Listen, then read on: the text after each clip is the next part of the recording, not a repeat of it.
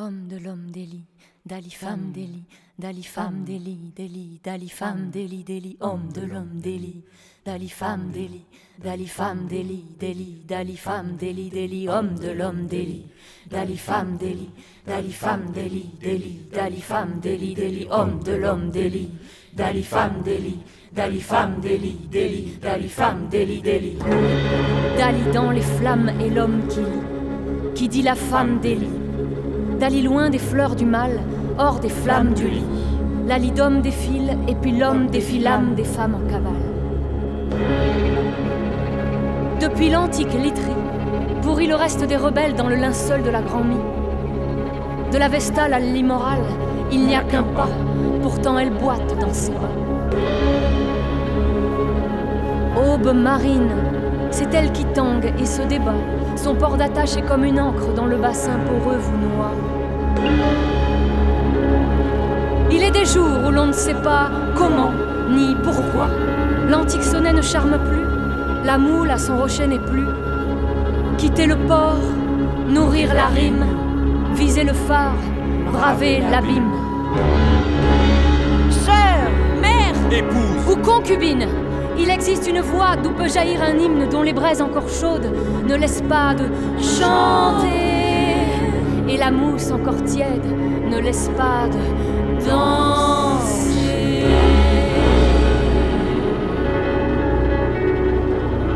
À l'heure du bal, péché nuptial, Dali détale et met les voiles. Ciao Ulysse! De nos ébats, peu de caresses, trop de calices, il y a des côtes moins revêches. Délire du grec et ses alliés, on l'a maudit. Elle avait qu'à bien manier l'épée. Ainsi la femme déliée, prise en flagrant délit, n'est plus la femme dédiée, mais bien la femme défiée.